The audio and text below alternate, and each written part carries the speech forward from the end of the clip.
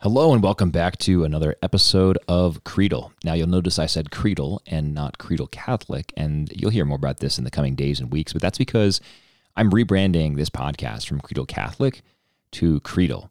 Not because we're going to stop talking about Catholic things, but rather because our Catholic theology shapes everything about the way that we interact with the world, the way that we see the world, the way that we engage in the culture. And I have a firm conviction that every Catholic needs to better understand how to engage culture, and every Catholic needs to do that. Now, certainly there are going to be degrees of this, right? The way that a cloistered monk or nun engages culture is going to be almost exclusively through prayer, whereas the man or woman who has a vocation in the public sphere is going to be doing it in a very visible public way. So I'm not saying that we all have to be running for a political office or, having Twitter and Instagram accounts. In fact, probably less of us should have Twitter and Instagram accounts than we do now. But we do need to all think seriously about the culture and make sure that we are preaching the gospel of Christ, even to those who don't know it, or especially to those who don't know it. And so Creedle, this rebrand, is designed to focus on theology and culture. And like I said, I will say more about that in the coming days and weeks, but I'm putting this on as a bumper to this episode because this episode is not going to be about theology and apologetics. This is going to be actually about culture. I am going to be joined by my wife, Sally, my favorite human being, to do a Read, Watch, Listen recommendation. And brief bit of background, we used to do these Read, Watch, Listens on our old vernacular podcast, which we are, as of this week, are archiving and shuttering and moving our content that we used to do there to the Creedle feed. So in addition to the Creedle content that you've come to know and love, we'll also be doing some other bigger picture cultural examinations. And I'll be talking to other guests, the type of guests that I used to talk to on the Vernacular podcast here as well. So that's why we're doing this. We're doing Read, Watch, Listen. Some of the Read, Watch, Listen recommendations are going to be exclusively theological, and some of them are not. And that's okay, because we need to think about how our Catholic faith shapes the world around us, or shapes our perceptions of the world around us, or shapes our engagement with the world around us. So that's the idea behind Creedle, Theology and Culture, the new name of this show. That's the idea behind this Read, Watch, Listen. And you can expect these Read, Watch, Listen episodes more or less quarterly, because we used to do them quarterly on Vernacular. And we love your recommendations as well. So send me a note, Zach@CreedleCatholic.com. New email as well, Zach@CreedlePodcast.com. So I'd love to hear from you. Would love to hear your suggestions or comments or feedback on the new direction of the show as well. So send those along. And until next time, enjoy this episode of Read, Watch, Listen. And I mean, how could you not? It's with my wife, Sally. She's a wonderful human being. So thank you for listening. And I'll be back next week with a conversation with Larry Chapp. Thanks so much for listening to Creedle.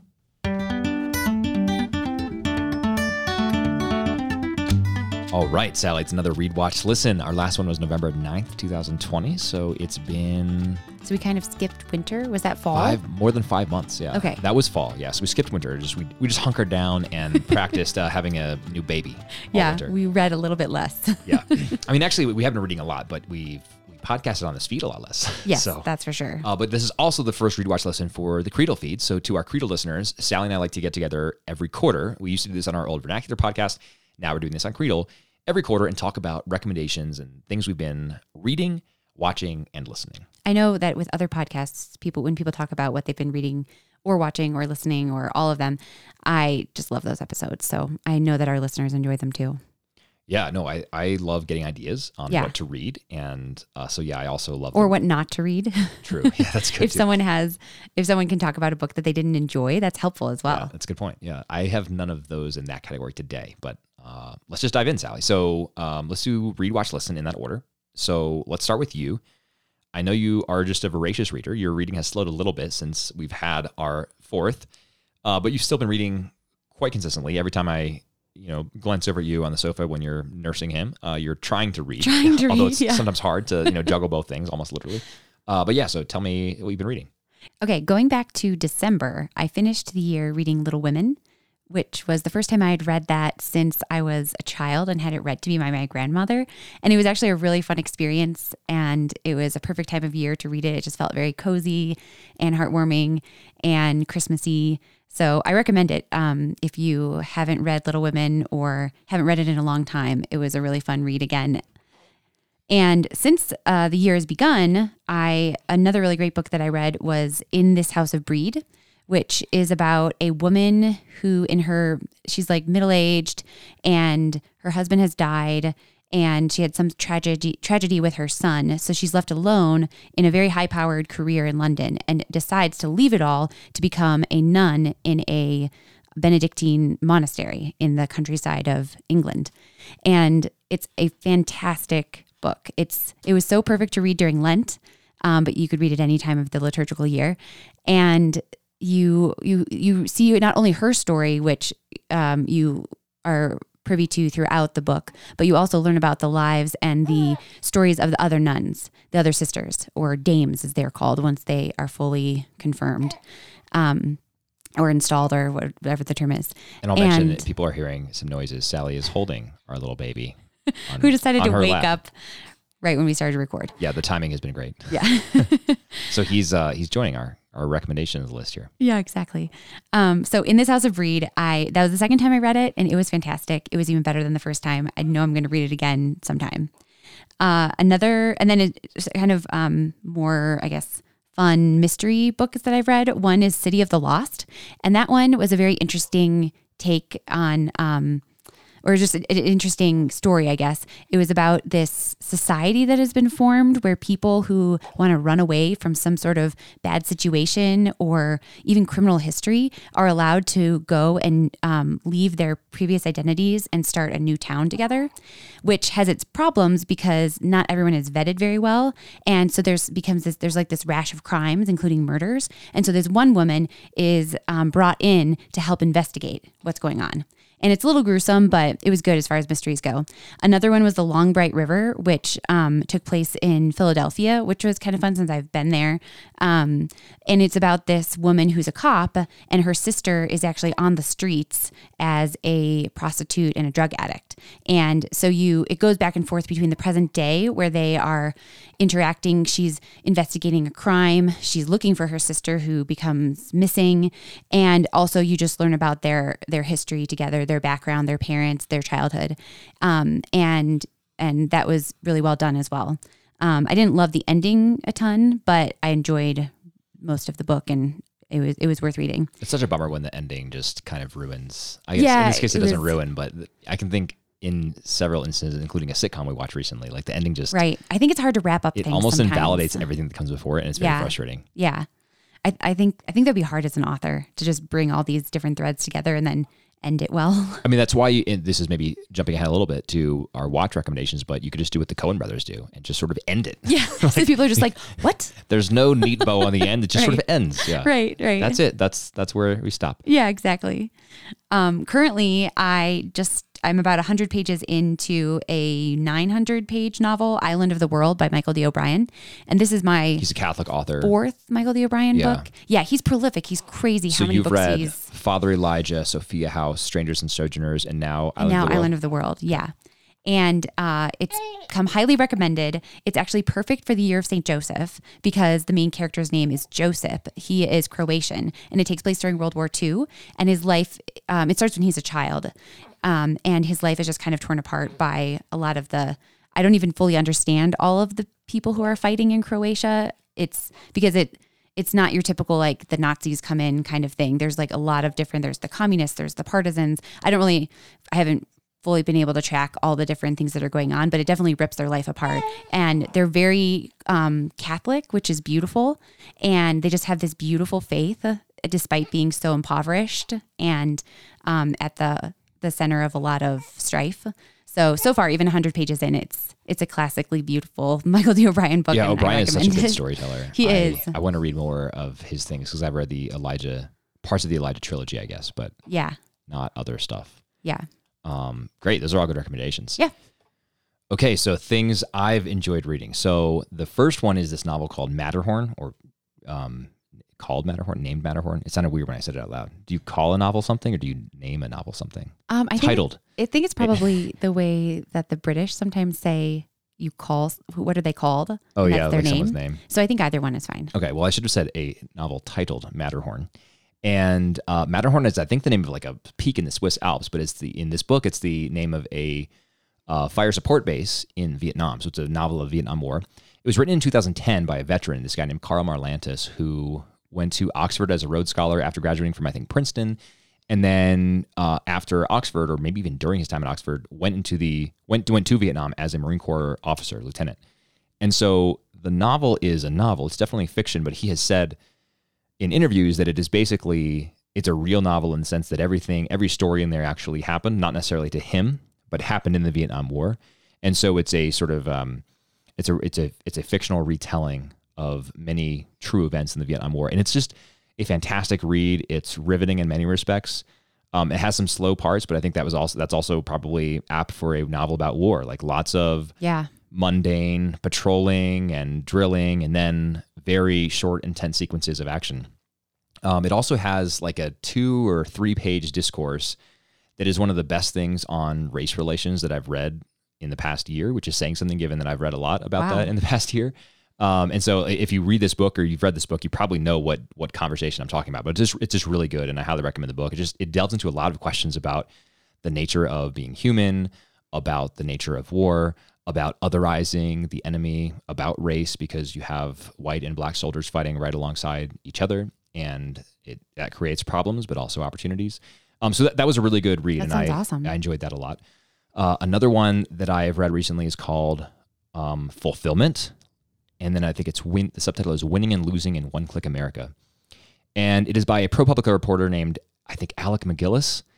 And the premise, I mean, it's about Amazon in general, but really in general, not in specific, because it's not simply a history of the company Amazon.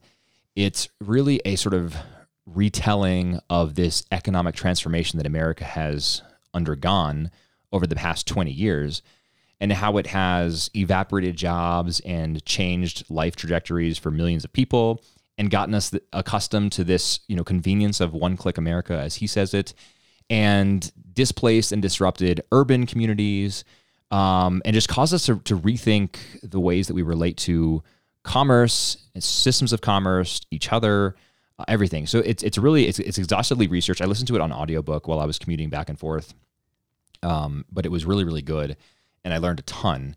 And I strongly, strongly, strongly dislike Amazon now, so much so that, as I told you just yesterday, Sally, I've been reconsidering our Prime membership. Yeah, I mean, I would be on board with that. It is. I mean, I'm a pro free market person in general, but I recognize that the free market has some limitations and does not have all the built-in correctives that it needs for moral functioning. And Amazon has just taken advantage of all of those opportunities that it can and created opportunities for itself to evade taxes and to get tons of tax credits from the municipalities in which it operates. And it's just a disaster. And it's displaced lots of people from work or paid them, half of what they were making in their previous job, in the retail job that Amazon displaced, et cetera. So it was a really sobering but important narrative of American life in the past 20 years, and I highly recommend that. So that's Fulfillment by Alec MacGillis. I think, not to mention, I don't even know if the book mentions this, but that you could also just tie that into how it's affected people's buying habits and materialism. Totally. He doesn't go into that too much, but it's certainly a subtext. It's another reason to not necessarily have membership. Well, I mean, it's so true that you get so used to like, oh, we can just buy it now. I mean, I don't know if Amazon still does those, but remember those little like dash buttons? Like if you could like put a little button by your toilet paper in your house. Right. And when you run out, you just like tap the button and it automatically orders it for. I mean, it's totally ridiculous how frictionless Amazon has tried to make consumerism. And maybe consumerism just needs a little bit of friction. Right. Like maybe that friction is actually a good thing to have when we're making consumer decisions. So anyway, the final one I've read, and the one to which I would give my most hearty recommendation, is titled, A Time to Die, Monks on the Threshold of Eternal Life. So this is a book by a Catholic author named Nicolas Diat. He is a friend and confidant of Robert Cardinal Sarah, who was a high-ranking Vatican official until very recently. He's a personal hero of both mine and Sally's. Yeah, I think I've mentioned his books before on Vernacular. The Power of Silence, God or Nothing, which is actually right here on this desk. I'm about to start this book, actually, God or Nothing. You read this last year, Sally, or a couple years ago. Yeah, so good. Incredible. I mean, it just tells his life story, which is amazing. And God or Nothing is basically an interview with Nicholas Diat, or a conversation with Nicholas Diat. So is Power of Silence. So are all of his books. And so Diat is the author. French journalist? Yeah, he's a French journalist. But he's the author of this book, A Time to Die. And the book is a really good examination of death, and more specifically, death through the lens of these monks who are preparing to die.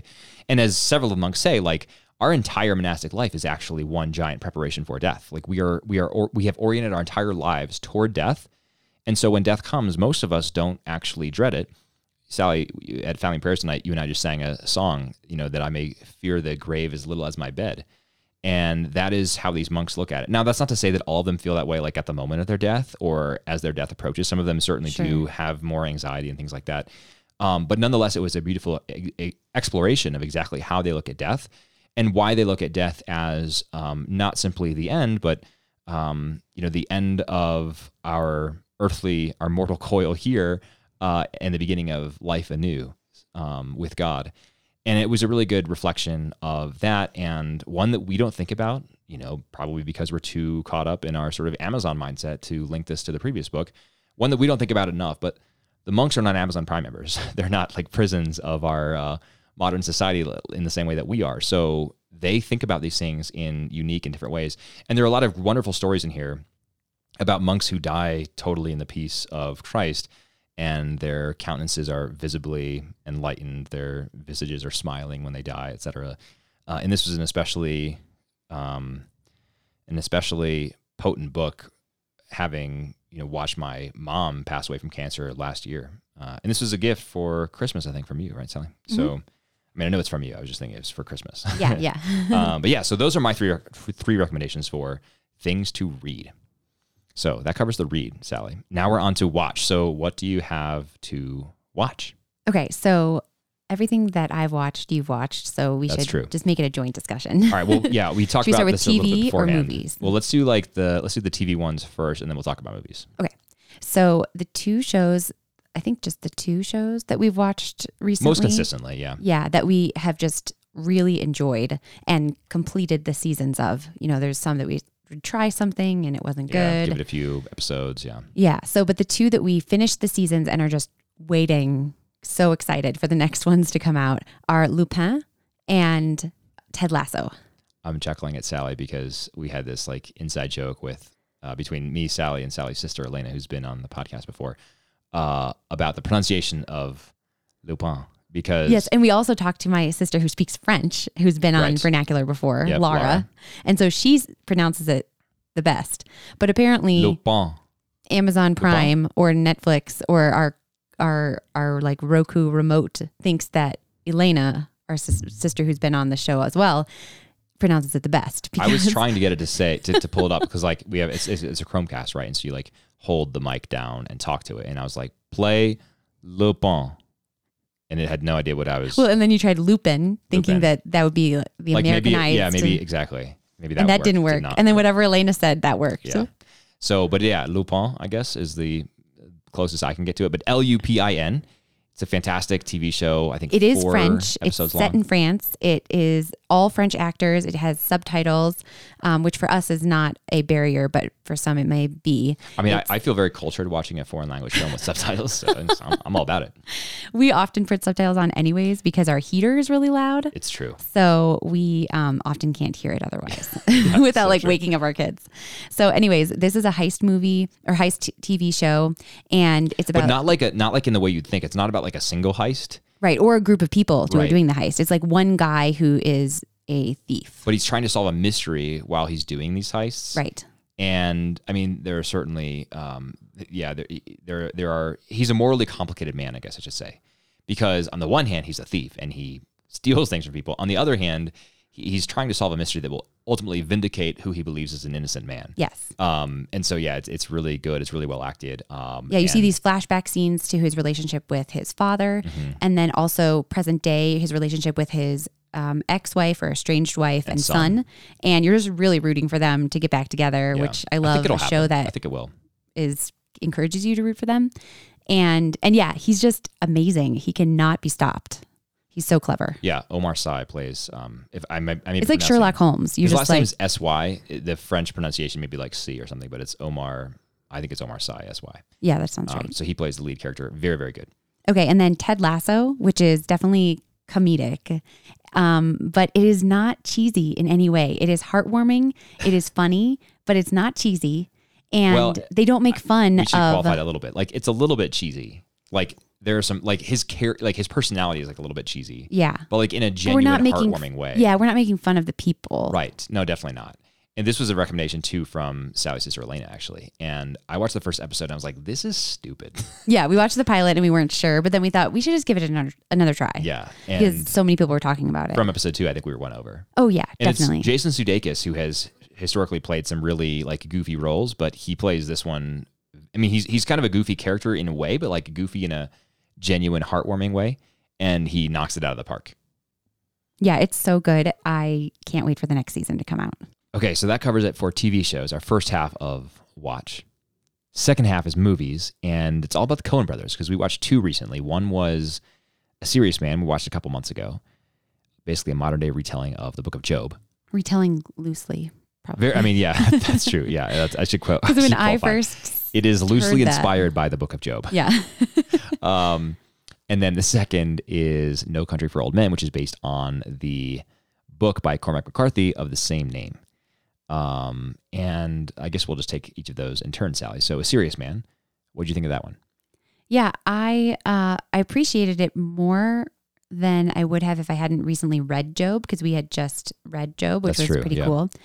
And then I appreciated it even more watching a couple commentaries on it to help me process it. And by the way, when we say Job, we're talking about the scriptural book of Job. So it's about this, guy who is a righteous, upright man who loves God, and then has all of these calamities befall him, and yet he never turns away from God. Right? Yeah. He asks why. He wonders why. He fails to understand why. But he does not. He does not curse God as the devil wants him to. And so in this movie, basically, a similar thing happens to a guy who's not a bad man, but he's also not much to speak of otherwise. He's a professor, he has a family, but it doesn't seem like life was that great for him before all these things started to befall him. But definitely his life goes down the tubes throughout the whole movie. Yeah, and the movie ends very abruptly, as we talked about with the Coen brothers earlier. And basically, like, this guy's son is at school and is, I think, locked out of the gymnasium or something with they had classmates, to go out because there's a hurricane. Oh, a tornado. Yeah. Tornado. Yeah, they had to leave, like, evacuation, but I think wasn't like where they were trying to go, the gymnasium or something, wasn't it locked? The teacher was trying to get in. I forget. Yeah, that's possible. But then there's this tornado that they actually see bearing down on them. And the movie ends there and this music starts to play. Yeah. And the music is? You just got to find somebody to love. Yeah, you got to find somebody to love. Thanks to a commentary. Yeah, because we watched a couple of YouTube commentaries on this movie after the fact, and one of the commentaries pointed out, that song is like the voice of God speaking out of the storm, the whirlwind, which happens in Job. Yeah, and Job doesn't end there; the movie ends there with. Right. With this, you just got to find somebody to love. But Job ends with there's more dialogue between God and Job. And so Job understands what God is saying. And then, he comes around and God, it's a lot more positive ending. So A Serious Man is like the secular humanist retelling of the Book of Job, which is not to say that there's nothing there. I mean, but there's not God there. Right. Right. So like God is conspicuously absent from the movie A Serious Man. Right. There's like one unexplained miracle. So that's the and there's the teeth incident. 3 rabbis who are supposed to be the 3 friends of Job. But even with the 3 rabbi, it's not clear that any of them really have an animating faith in God. Right. They dispense, rather sort of like 2 of them dispense rather like mundane advice, and the 3rd just refuses to dispense any advice at all. Right. And his son goes through his bat mitzvah. It's just very meaningless. Yeah. And depressing. And the son doesn't even know actually what he's saying. So that was interesting as well. He memorizes the words, but has no idea how to read them, and certainly no idea what they mean because he doesn't understand them. That was a really interesting movie though. And again, we watched a couple of commentaries that sort of helped to shed more light on what was going on there. So that was interesting. And then the second, No Country for Old Men, a little bit different because they're working off of a more modern piece of literature, obviously, with No Country for Old Men. But if you haven't read the novel, it's a really good novel. And the hero of the book is this old-time sheriff who, I mean, this is like a 1970s, 1980s film or book. So it's, or at least I should say it's set in that time period. It wasn't written then, but it's set in that time period. And this sheriff just like, he's not with the times. He's like a man from a previous time. And so he's just a good old-fashioned Texas lawman, basically.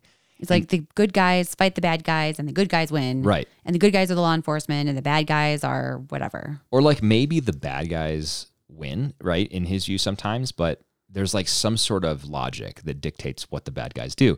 And in No Country for Old Men, there's a bag of money because that's like a great foil for the Coen brothers, you know, in this case for the movie. There's a bag of money and there's a dispute over the money and there's a hitman who's going after the people who went after the money. The hitman's not actually particularly interested in the money. He's really after the people, and he's after other people as well with this just complete senselessness. There's no logic undergirding his actions and who he lives and lets die. Yeah, several times he just flips a coin. Yeah, exactly. And I think that's perfectly emblematic of the type of senselessness that animates this character. And so this character is someone who the sheriff just simply does not understand. But really, he reads from a newspaper about another crime, and it seems like he just doesn't really understand crime these days. Right. Yeah, I think he's just sort of depressed by the seeming senselessness of it all, and nobody better encapsulates that than this, you know, Russian hit. I mean, he has a Russian sounding name, so I assume he's Russian, but this hitman, I think, what's his name? Like Anton Chigurh or something. Yeah. And so, yeah, at the end of the movie, the sheriff just ends up like resigning, just walking away from the whole thing because he can't make sense of it. And there's something rather depressing about that ending. Even. Yeah. Well, I mean, the title kind of helps, I guess, frame it because there's no longer a country for old men, for men who have this sense of right and wrong, that of morality that's kind of clear. And so there's just no place for them anymore. Him, his father, his friend that he talks to at the end, they have outlived their usefulness, I guess.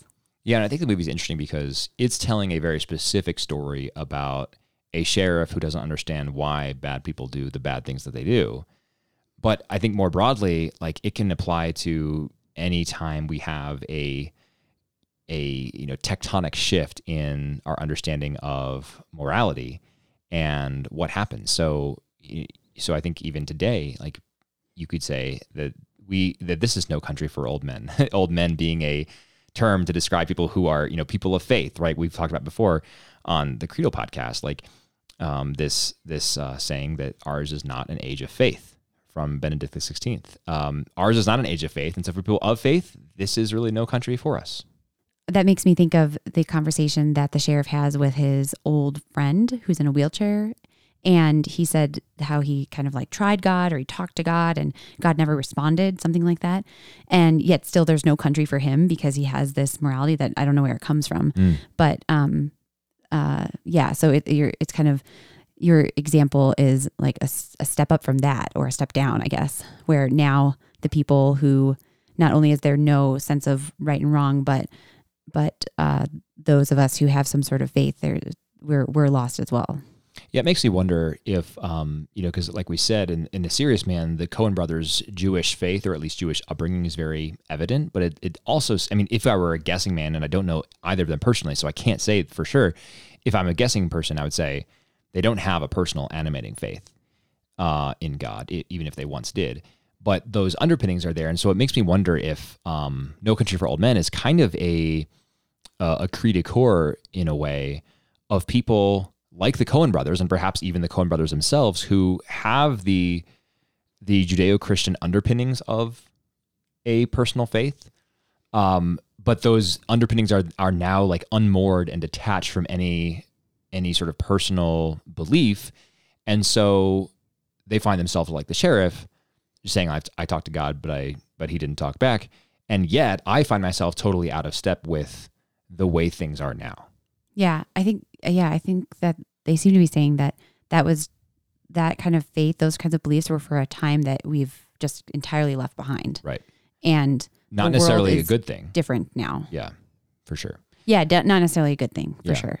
So I would definitely recommend both of those films. I mean, there's a lot to chew on. Like, I think I need to watch them both again several times to fully get what the Coen brothers are saying, because they're rich. And, like a tapestry, if you look at a tapestry up close, you can't necessarily see the whole picture. And I think sometimes you can kind of miss the forest through the trees through Coen brothers films.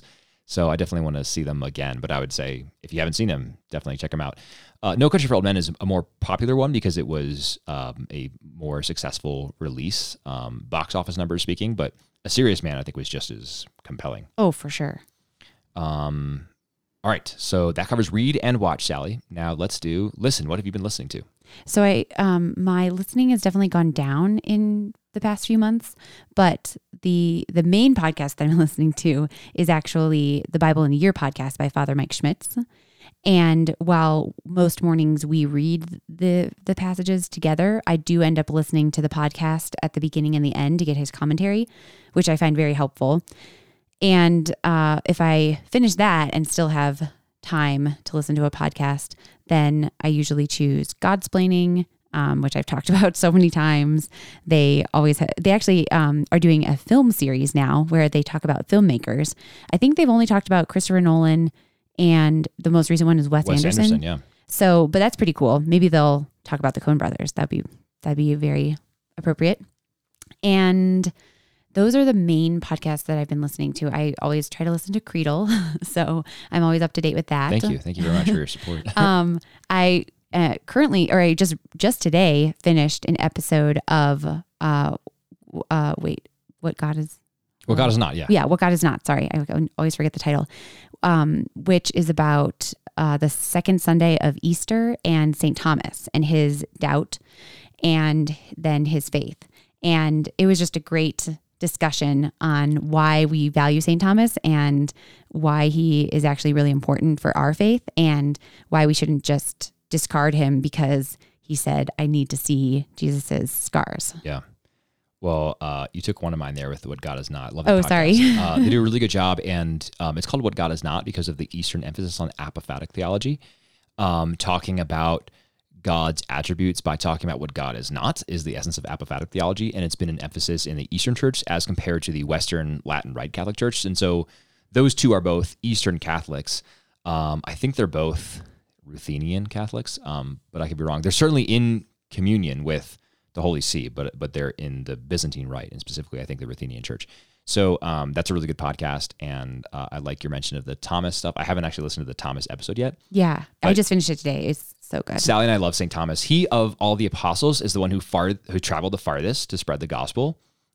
He is believed to have traveled to the reaches of India, where even today the St. Thomas Christians claim St. Thomas as their heritage. And also, we just read this passage in John where Jesus is going back to Bethany to raise up Lazarus from the dead, and the disciples know that Jesus is going to be at risk there because it's close to Jerusalem. Right. And the last time he was there, people wanted to kill him. So, some of them didn't want to go, but Jesus is going to go anyway. And Thomas, good old Thomas, the one who's, unfortunately frequently remembered as just doubting Thomas. Thomas is the one who says, let us also go with him that we may die with him. And so we see in Thomas, Sally and I, and we're obviously not alone in this, but like for the past several years, we've seen in Thomas this guy who's so fervently on fire with love for Jesus that he is willing to go and die with Jesus. And so seen in that light, Thomas's refusal to believe unless he himself puts his fingers in the hands of Jesus and into the hole in his side. Seen in that light, we can now understand that St. Thomas is probably just absolutely wrecked by the death of Jesus and doesn't want to cling to any false hope or fall victim to some delusional fellow disciple who's saying, no, he really is alive. I think I saw him. So Thomas says, I really want to believe, but I'm not going to unless I see for myself. And I see in that claim myself, really. I mean, I think that's how I would be. As someone who tends to value evidence and things, I think that's something I would definitely say. But then the beautiful thing is, of course, Thomas falls down and cries, my Lord and my God. And on Divine Mercy Sunday, what the Eastern Catholics call Thomas Sunday, we hear that passage read in Scripture. And so Thomas becomes the first apostle to fall down and worship the risen Christ. So seen in that way, it's a pretty great great story, pretty great namesake for one of our sons. Yeah. So, and Sister Natalia, she goes into a lot of other aspects to this that I could reiterate, but you should just listen to the episode. But one thing that she points out is that our faith grows more from hearing the story about St. Thomas than about the other disciples who believed. That's a good point. His lack of belief initially it just speaks to us more and does more for our faith than any of the other stories do. So we can just be so thankful for St. Thomas and his weakness that allowed us to then have that story and have that sign through the Gospels that could add to our own faith. Yeah, I love it. So I've got a couple listen recommendations that I can add just real quick here. One, keeping in the vein of podcasts that Sally also listens to, The Pillar, which is done by J.D. Flynn and Ed Condon, both now who are at The Pillar, a journalistic publication that is focused on reporting about the Catholic Church. They used to be a Catholic news agency. J.D. Flynn was the editor-in-chief there, and now they run The Pillar, and they have this wonderful podcast called The Pillar. You can subscribe to their work on Substack to support them, but you can also get this podcast for free, and it's a great summary of what's going on around the church. And JD and Ed are both men of great faith, and I admire them deeply. Hope to get one or both of them on the show actually soon to talk about some things. So, maybe stay tuned for that. But in the meantime, while you're waiting to hear them here, subscribe to The Pillar, and we can talk about, you can enjoy their stuff there. And then final, there's one called The Realignment, which is hosted by a guy named Sagar Enjeti and Marshall Kozlov. And these guys, both really young, really sharp, but they talk about the great realignment happening in American politics now.